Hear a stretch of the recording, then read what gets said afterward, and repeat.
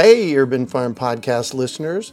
If you're as passionate about preserving the bounty of each season as we are, hey, I canned my first peaches at the age of 18, and that was a long time ago, then you're going to love what our friends over at Denali Canning have in store for you.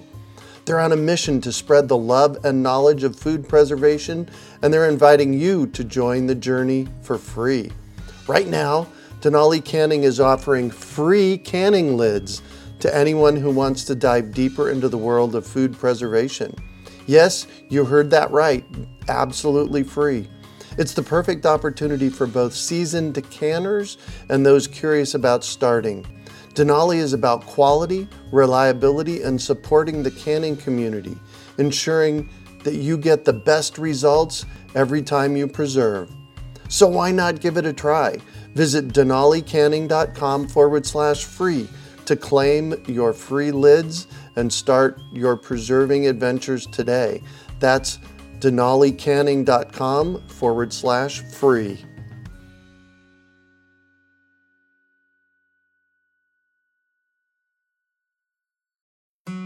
Greetings, urban farmers, gardeners, and healthy food visionaries. Farmer Greg here, and welcome to the 532nd episode of the Urban Farm Podcast, where every day we work together to educate and inspire you to become part of your food revolution.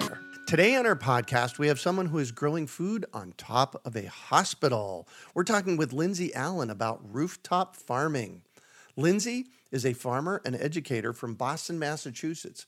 She has been farming for the past 10 years and managed farms in both rural and suburban locations around and outside the United States. She currently works with Higher Ground Farm and as the operations director and as the manager of the 7,000 square foot rooftop farm at Boston Medical Center. When Lindsay is not teaching or growing food, she can be found happily experimenting with fermentations, communing with chickens, spending time outdoors, crafting, sharing a good home-cooked meal with family and friends.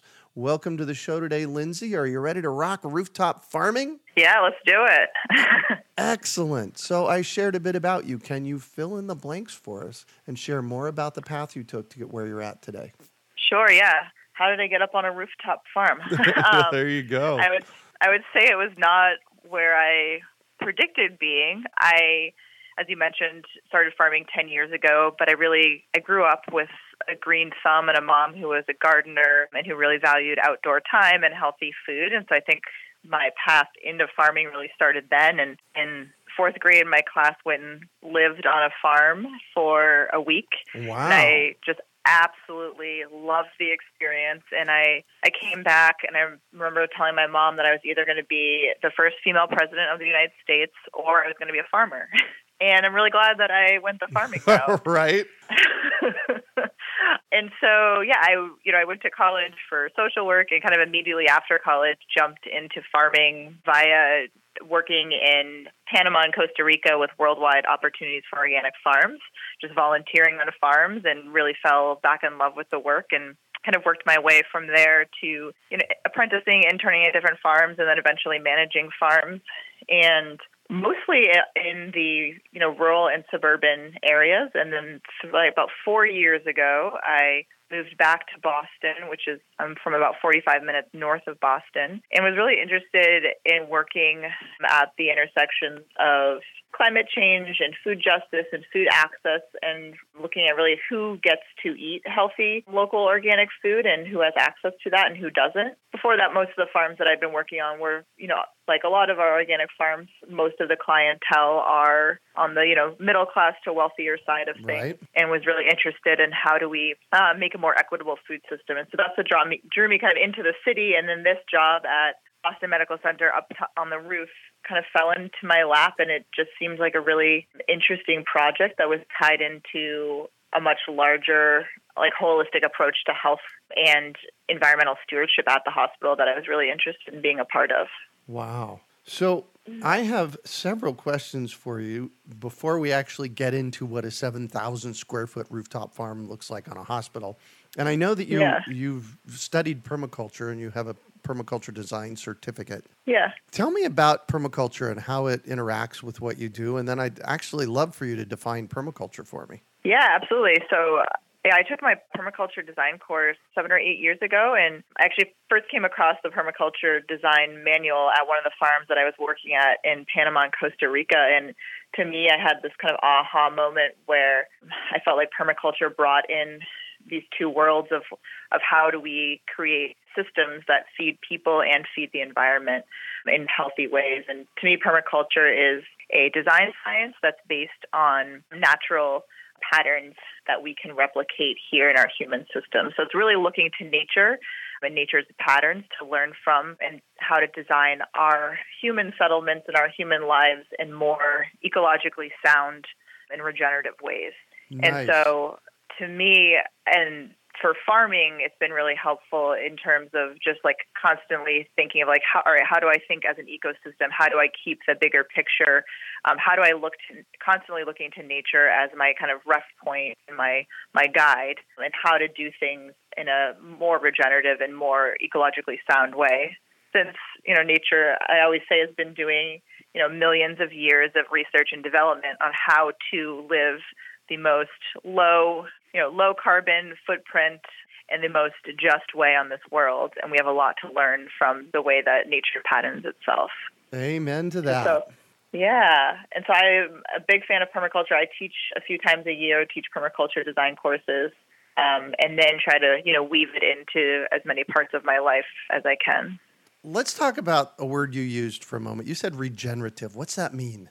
Yeah, I know. It's a word that's getting used more and more and hopefully is not going to lose its actual meaning. To me, regenerative is, if we look at sustainability, that's sustaining things, is kind of keeping them the same. And regenerative is actually, in the farming context, is like, how are we actually making, if we're looking at a piece of land, how are we actually making this better by our interactions with it? So it's actually an active process of building and creating life instead of just maintaining it. So my aim with farming, or it's a little bit different in a rooftop context, but with farming and life is like, how are we creating more life, right? That's regenerative, is actually not just continuing, but then building on and creating pathways for more life to exist. Nice. A rooftop farm, 7,000 square feet on top of a hospital. That's got to be like a first. Well, it was a first for me. It's the first rooftop farm that's owned by a hospital in New England, and we're the largest rooftop farm in Boston. And there are other rooftop farms in Boston? There are, yeah. There's a few. Fenway Park actually has a rooftop farm on it that is similar design. It's smaller than ours. Higher Ground Farm had the first rooftop farm that was started about 7 years ago on the Boston Design Center. We've since then taken that down because they had to redo the roof. And there are a few other smaller, there's a Whole Foods that has a rooftop farm. There's a few other smaller rooftop farms in Boston, and it's definitely, I would say, gaining a lot of popularity, especially with other hospitals. We at Higher Ground Farm have been in contact with almost every other major hospital in Boston who are interested, or at least toying with the idea of what it would look like to replicate this model at their hospital. I think people are realizing that, we need to get more creative in how we're feeding people in cities, and that in a hospital, it's that food actually does matter, and that food is medicine, and that integrating that into your physical building as part of your programming makes a lot of sense. And Boston Medical Center is definitely leading the way in doing that, whereas a lot of other hospitals are, I find, kind of dragging their feet, and which rightfully so, in terms of hospitals have so much daily need right in front of them on the day-to-day that it can be hard to sometimes lift your head up a little bit and think longer term or do more of the wraparound care, which Boston Medical Center is really good at doing that. Nice. So this is actually really exciting because most of my interactions with hospitals and their food, the hospital's food is pretty bad. Right? I know. So this is pretty dang cool. I always find it really ironic that the hospital's food, hospitals are known for having terrible food. And that's really the time in our life when we are because we're ill or having a treatment or surgery, that we need to be nourished and we need healthy food. And that doesn't make sense that we would be serving terrible food within our hospitals. And so BMC really understands that and has done a lot, not only just with the farming, but in terms of where and how they source their food. It's pretty phenomenal, and they're definitely leading in that area. Wow, that's outrageously cool. So I'm coming to your place, and I'm standing at the entrance of a 7,000 square foot farm on a rooftop on a hospital in Boston. What do I see? What's it look like? Yeah, so you're walking down the stairs and then you're looking out over a rooftop. We're about 3 stories up, and we chose a lower roof because we wanted to have visual access for a lot of our patients. So across the street, you would look across the street and you'd see this big, tall building that is all glass-backed, and that's where a lot of the hospital's main clinics are. So people, when they're in their waiting room or walking the hallways, can just look out onto the farm, which is really neat. And so the farm itself, you'd look out and see a sea of greens. If it's August, you'll see a lot of red with tomatoes. The roof itself is 7,000 square feet, and then we're growing on about 2,400 square feet. Of that is the actual physical grow space. And it's a ram system, which is made up of milk crates, which at first I completely was not into the idea. I was like, we can't actually grow a substantial amount of food in milk crates. This is ridiculous. Right. I had no faith in the system. And then I worked with Recover Green Roof, were the main kind of designers and installers of the farm. And they had been doing studies in rooftop farming. There's basically 3 ways that it can look in terms of food production. You have open media style, which is you're literally putting soil on a roof and it looks like you, in essence, could be on the ground. You're shaping your rows and having mounded soil. So it's open media. You're doing raised beds or doing like a milk crate system. And they had been doing tests on all 3 of these and found that actually the most productive out of the 3 systems was the milk crate system. And it's nice because it's considered a temporary structure. So you can, milk crates have handles on them. It's very portable. We set the whole farm up in about 6 hours, not including like the fine tuning, of like irrigation and stuff. But it can go up really fast. It can also be broken down really fast. And I think that's appealing to institutions or places that are wanting to put a rooftop farm but are maybe having commitment issues or are scared of like, putting a huge amount of soil just on your roof can feel like a huge project, and it can be a lot harder to set up, a lot harder to break down. And I like the ease of this system and the scalability. It can really grow, like expand and contract in a way. And I like it because people come up to the farm, and although we have, 2,400 milk crates, they could easily see like, oh, I could have 5 of these at my house and be growing food. And so there's a replicability that I like about it that feels doable for a lot of the people that come to the farm. Oh, yeah. Wow, for sure. So how much produce is generated annually? I mean, like, are you growing a couple of pounds? We're growing between like 5,000 and 6,000 pounds a year, and it ends up being like the square footage is like a 16th of an acre, and a lot of that's in like leafy greens. So it's not, of course, like weight's not always the best quantifier of it, but per square foot for a 16th of an acre, 5,000 to 6,000 pounds is a pretty good amount of food coming off of the roof. Outrageous. It's highly productive. I definitely push it as far as I can and, do a lot of rotating and successional plantings throughout the season to just max out and use the space to its, fullest capacity. Wow. And what are you doing with 2,000 to 3,000 pounds of produce? It's 5,000 to 6,000 pounds of produce, and about half, like 60% of it, goes to our on-site food pantry. So inside the hospital, all our patients are screened for food insecurity, and if they're found to be food insecure, they get a subscription to the in-hospital food pantry. And it was the first in-hospital food pantry in the country. It was started about 20 years ago. Wow. And so they serve hundreds of people every week. So our produce is just, a small percentage of what they serve there. So that's where a lot of our food goes. Then about 30 to 40% of it goes to our kitchens, and then from there to the cafeterias or to the patient plate. And then we have an in-hospital affordable farmers market that happens once a week. And then we also have a teaching kitchen. And so the teaching kitchen, the food pantry, and the farm are part of what's called Nourishing Our Communities. And our 3 programs are pretty tied in and are aimed at addressing food insecurities and really going deeper into Boston Medical Center's belief that food is medicine and getting healthy food to their patients. Wow. I love asking this question, and it's kind of coming out of left field, I'll warn you up front. But Okay. I want you to think back. How long have you been there? I'm almost 4 years now. Wow. So think back over the last 4 years. Was there an interaction with somebody a recipient or of some of the food or a visitor at the hospital that had you say, oh my gosh, this is why I'm doing this? Do you have one of those? Yeah, I feel like I'm really lucky in that I've had a lot of those, especially in the realm of doing when we do tours for people. There's so many kind of aha moments and people coming up there and just being like, I feel so relaxed. Nice. But I would say like one thing that really touched me and made me really grateful for what I'm doing and just a reminder that I am in the right place was last year, the farmer's market. There was a patient who I'm guessing he's probably in his mid to late 70s.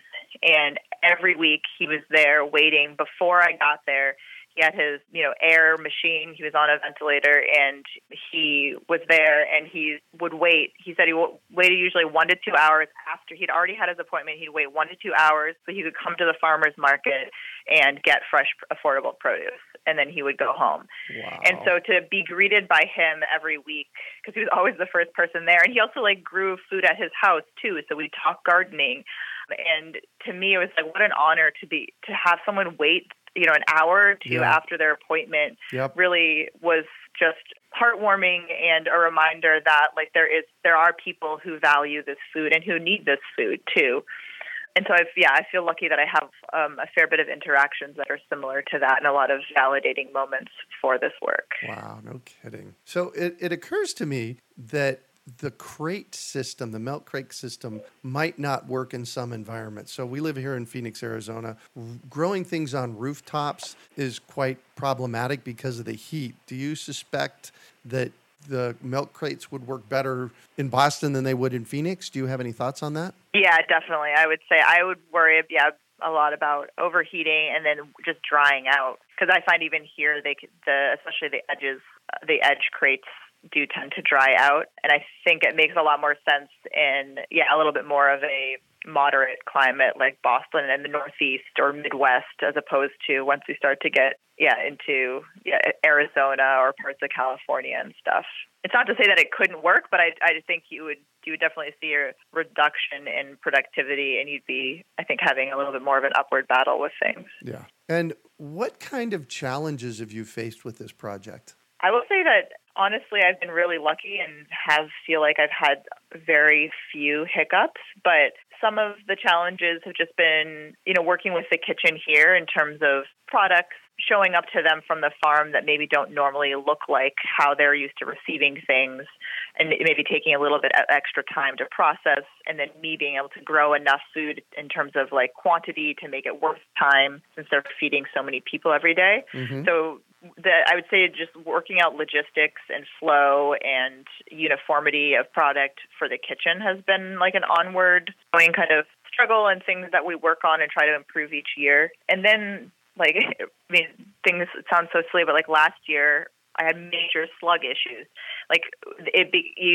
With the farm, I kind of naively was like, oh, it's on a rooftop. There's not going to be pest issues. Right. But, nature has its way. If you create an environment, things will come. Right. And also, bringing in transplants from greenhouses, you can't control it.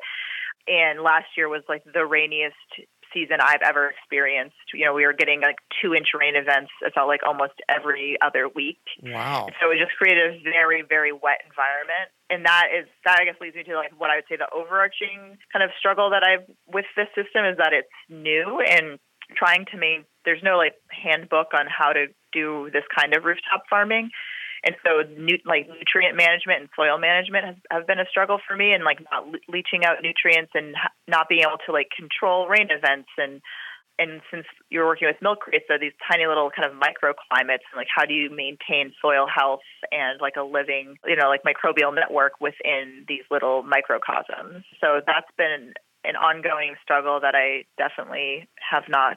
I still have a lot to learn in that area, and I'm still trying to figure out the best way to approach soil health. We work with Vermont Composting Company, who is wonderful, and so they do a compost-based soil blend, which was really important to me to be working with a compost-based soil blend as opposed to just a normal potting mix that doesn't actually have living soil in it. And so they're wonderful. We work with them. I've been experimenting with overwintering and doing cover crops on the farm and things like that. But with the milk crate systems are hard in terms of like long-term soil health and keeping it healthy. I'd say that's probably my biggest kind of struggle I've had on the farm. Yeah, exactly. Wow. Well, and nutrients being washed out, the fertilizers being washed out of the milk crates when you have a 2-inch event, that could be pretty significant. Yeah, yep, it can be. And so, I've definitely been working on like how do we increase like the organic matter in the soil and water holding capacity, and, doing things with mulches and cover crops and really planting really intensely in the crates. So there is a lot of water holding capacity. But then you have, rain events that I've never seen anywhere outside of the tropics happening every few weeks. And I think that's, part of living in this new climate crisis that we are, and we have these extreme weather events that are outside of our predictability. And so I'm trying to think and design around these extremes and try to be more planned and ready for these extremes. Right. Wow. And how does your involvement in the project, how does it make you feel? It makes me feel excited to be a part of the project. For a few reasons. One is that in Boston, and I think in the U.S. in general, we're at this exciting time with urban farming and with rooftop farming specifically, where we're seeing so much increased interest in it. And in the face of climate change and where we're at in terms of feeding people, we're needing to get really creative in how we do that. And to me, that's where it's very exciting to be able to be a part of that, and especially to be a part of rooftop farming and being kind of on the cutting edge of that. And I feel very excited to be working with institutions, specifically hospitals, and leveraging these our anchor institutions, our hospitals, our universities, to do better by the people they serve and use their power in a way that is regenerative and that is actually contributing to the environment in a positive way, contributing to our communities in a more holistic way. And I think Boston Medical Center is a really great example of how you can do that. So I feel really just grateful to be a part of it. I feel excited. There are definitely lots of days of frustration because it's being a part of something that's new there isn't a kind of playbook to go by, and I don't feel like I have a lot of peers in rooftop farming that I can go to there is actually like this, I sometimes call it it's like the golden tower. I feel like I'm on this farm that's beautiful and like it's been gotten so much attention, and sometimes it's just me up there and there's no other team member, and there's not like a troubleshooting team that we can really go to of like, okay, like how do we do this?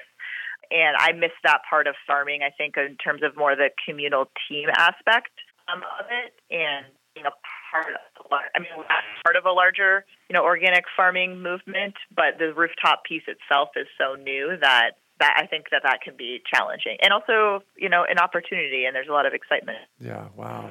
Awesome. That is so cool. I'm so excited for you. Congratulations. Thank you. So I'm going to shift on you, and I would like for you to talk about a time you failed, how you overcame that failure, and what you might have learned from it. Yeah. So I would say I try not to frame failures as failures, because I think of them as just like information and ways of learning, and that's life. And if we aren't failing, then we usually aren't really actually learning. I think that's where a lot of like the deeper lessons are. I'd say in terms of like the rooftop context, a failure I had kind of in the beginning was just I had this idea of like what crops I was supposed to be growing and should be growing. I grew a ton of green beans the first year. I was so excited to be delivering them to the hospital, and I got there and they're like, "Oh, we definitely can't use this." And I was really kind of surprised, and I was like, "What do you mean?" And they're like, "We're used to having all of our green beans arrive with, their ends snapped off and are on both ends, and I can't afford to have the time it would take to process all of these." And so luckily we have the food pantry, so I could just bring the green beans over to the food pantry. But it was a good lesson in like, okay, I need to be in better communication with my kitchen about what I'm making an assumption of like, oh, if I grow it, they'll be able to use it, when really like they're incredibly busy and making tons of amazing food for people and don't have time to do a lot of these like micro adjustments for the seasonal like local food that I'm growing. So what can I do on my end to make their life easier? And I think that that's like a good lesson also in terms of like, if we look at our food pantry, the reason the hospital attached a teaching kitchen to it is like we can give people food, but if they don't know how to cook it, then what? And then they aren't actually eating it, then what are we actually doing? So having the teaching kitchen associated with that, and so I think of that as like on a kind of similar level there. And so, I mean, that's like such a micro failure, but in general, I just try to think of failures as information of like, how do I then grow from that and take that into consideration? And then how do I actually design in feedback loops that tell me closer to the time of that failure too? Excellent. That is a really valuable thing for anybody growing food that they're giving away or selling. And that is who's receiving it and what can they do with it? Right. Because we think like, oh, I've grown the food, so therefore it has importance, or therefore it already has a place or value. And it's like it does to some people, but actually how do you make it more accessible to people? And that just growing the food isn't often enough. Like there needs to be thinking of how and where and who is using it and in what way. What do you consider your biggest success? I mean, I think if I look at like my life as a farmer, if I like zoom out to that level, I would definitely think of this project at Boston Medical Center as my biggest success. And I guess success can be interesting to think of like how we measure that. But if I look at it in terms of like impact, in terms of people who have been impacted by the work, and I think of that in terms of beyond just food, right? I'm talking about like the weeks of summer camps that we do for kids. And then that's like thousands of people who have come on the farm and hopefully have like some gear switches of like, oh, like this is like something that's possible. Like all of these acres of rooftops that we have in cities are actually valuable spaces that we can utilize to grow food, and just like hopefully making some switches for people to think more creatively about how we address these food issues that we have in cities. And so I would say that like, yeah, this project I would consider probably my biggest success in terms of larger work. But then I also think it's like every day is like surviving in a capitalist society is a success. So there's like the day-to-day successes, and then there's like the bigger successes in life. And I would definitely call this project a success. Nice. And what drives you? There's a few things that drive me. I would say I feel I've always been someone that has felt really drawn to working with and for people, but then also feel really called to work for and with the environment. And so to me, farming is like kind of the intersection where I can be doing work that is healthy for the planet and healthy for people. That's definitely a big motivation to me, is like, I'm really interested in like, how do we help people to reconnect with those things that sustain them. It's like food, water, shelter, community. And I think that in urban spaces, it can be so easy to disconnect from those things that sustain us. Mm-hmm. And that farms can be this place where that can happen, where we can reconnect with a lot of our roots, a lot of those basics that we've lost touch with in terms of how to actually sustain ourselves in a good way. So I feel really motivated just by what that's meant in my life and how to help bring that into other people's lives.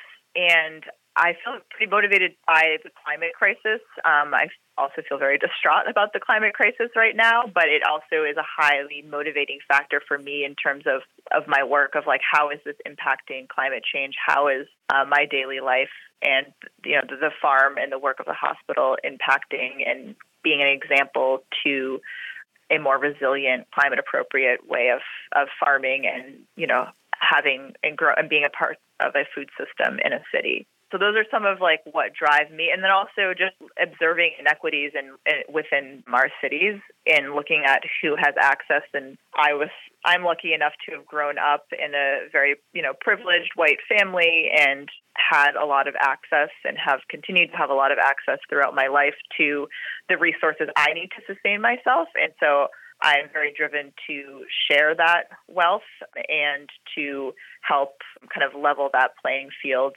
in a way that can be hard to do, especially in Boston or really in any city. But that access, food access, and inequities around that are very motivating for me.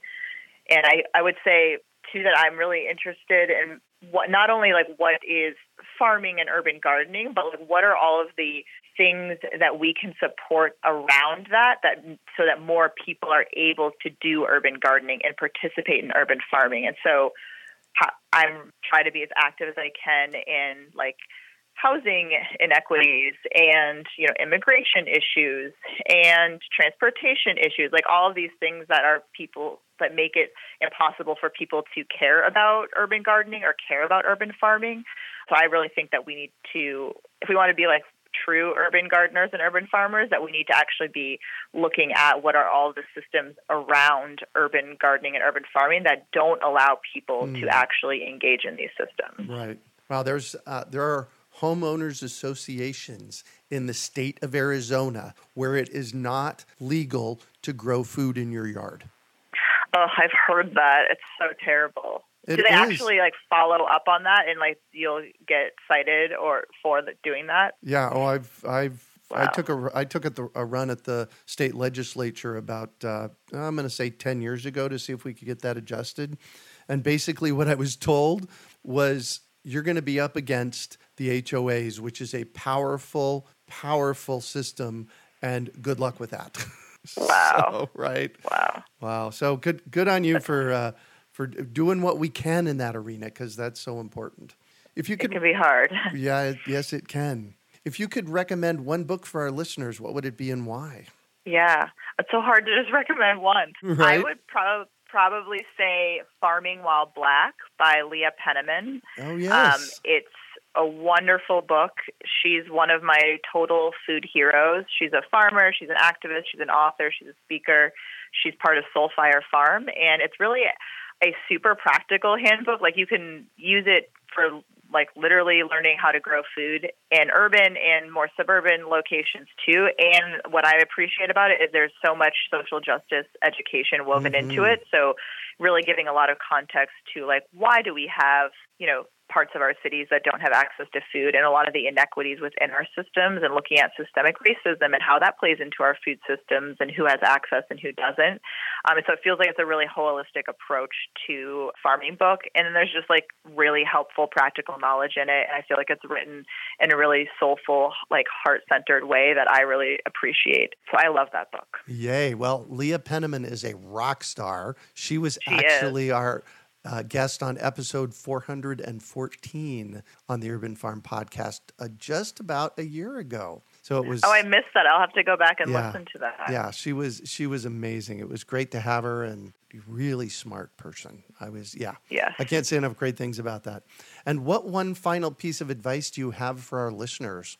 It's hard to give one advice. I would say that in terms of growing food in urban spaces, like just go out and do it. We need to plant food wherever we can. But that really, I believe, ultimately need is we need people who are, as I kind of mentioned before, like how are we actually pressuring our institutions, policy, government side of things to do better in terms of making food more accessible and farming and gardening in urban spaces more accessible to more people.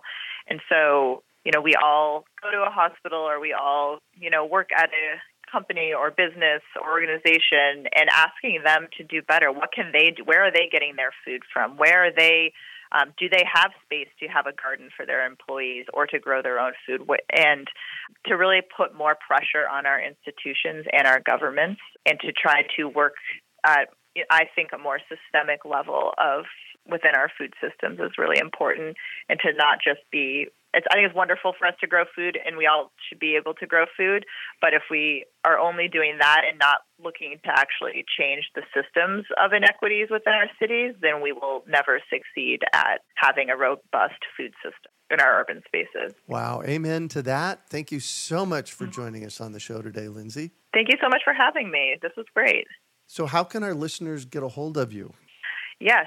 So there's a few ways. They can follow me on Instagram. My handle is Rooftop Farm Lady, or they can follow Higher Ground Farm on Instagram, which is Higher Ground Farm is the handle. They could also check us out on our website, which is highergroundrooftopfarm.com. Or they can also go to the Boston Medical Center's has a whole page on nourishing our communities, and there's a lot of resources and articles and videos from the farm on the Boston Medical Center website as well. Wow. And I just want to do a shout out to Boston Medical Center for actually taking this on. Good on them for being a leader in this process.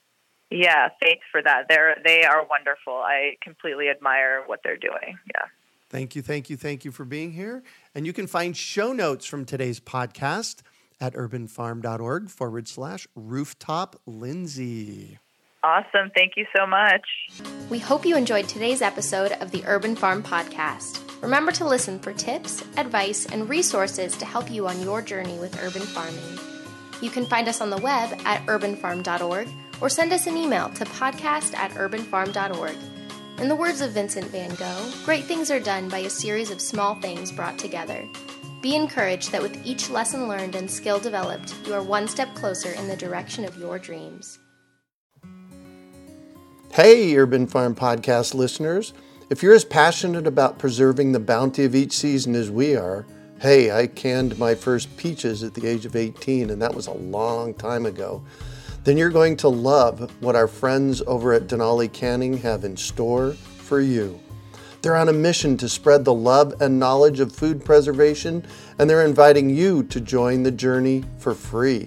Right now, Denali Canning is offering free canning lids to anyone who wants to dive deeper into the world of food preservation.